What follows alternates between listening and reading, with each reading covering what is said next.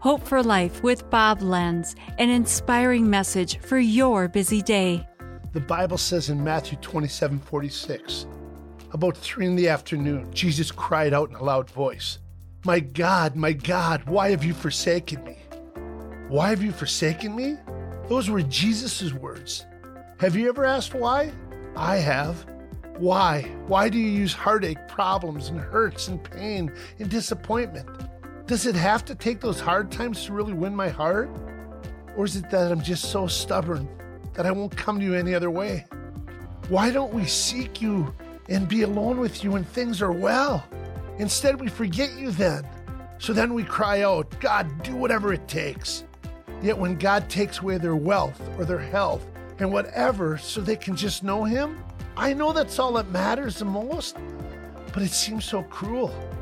Can't we come to Jesus and see him in the good times as well? God, help us. Help us always come to you, not just when things are bad, but even come to you when things are good. This has been Hope for Life with Bob Lenz. Discover more at lifepromotions.org.